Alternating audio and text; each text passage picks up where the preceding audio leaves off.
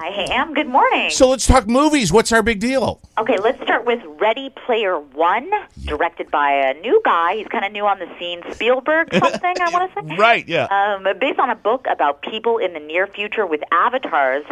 Well, it's about a lot of things, but one of the things is that they're looking for these, like, clues, right, to win this kind of Willy Wonka-type game. Right. Easter eggs, they call them, not those Easter eggs, but video game and movie Easter eggs. And there are a lot of Spielberg references, some not, and they're super fun to find.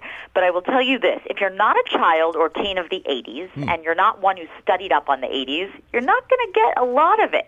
Oh. I got all of it. There was a point where I stood up and clapped at an 80s reference, and I can't tell you what it is except to say it involves a bat, and it's not Batman. Okay. Do you want to try to guess? Bat, and it's a bat. No, I do. You're not going to do it, and I wouldn't tell you. I would only tell you off air anyway because I don't want to ruin it. Okay, all right. The first half is really fun. The second half is kind of long. Like the whole movie's 2.5 hours. Whoa. Yeah, and the acting, especially from Mark Rylance, is excellent. Even the side characters, who are mostly just voicing avatars, are really good. The plot, the effects, the CGI, all amazing. Yeah. Wow. What's not great is the time management. I mean, that's too long.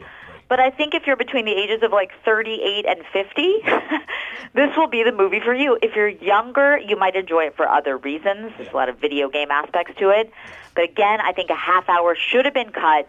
But it's fun for most of it, shallow for some. I'm going to go C+ moments, B+ moments. Let's go B-. Let's be positive today. By the way, for this movie, are you thinking that Hollywood is going to put more of these types of movies together? Because it seems like there's a couple of them out there right now that are this kind of gamer-looking movie. Oh, sure. Yeah. I mean, this is a lot of it, and that's kind of a part of the message is that, let's take off, let's live in the real world, let's talk to each other.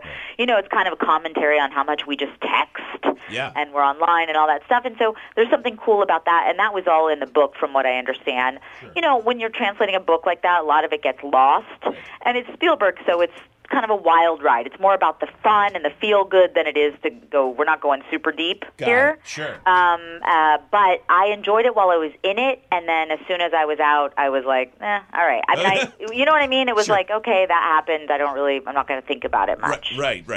Except for that bat. Yeah. But I can't tell you what it is. Okay, so I will leave it there. And that's really it. Tyler Perry's Acrimony did not screen for critics. Okay, all right. He doesn't do that. He refuses to screen for critics, which I think is really smart. Weird. Wow. Okay. He never had. I don't think there's been one Tyler Perry movie that he produced and directed that he let us see first. I'll be darned. How about that? I did not know that. Wow. Don't blame him. I would do the same thing. I can't believe people do it. Yeah? I'm like, oh, yeah. I will leave it there. I'm live from Hollywood. I'm Cecily Nobler.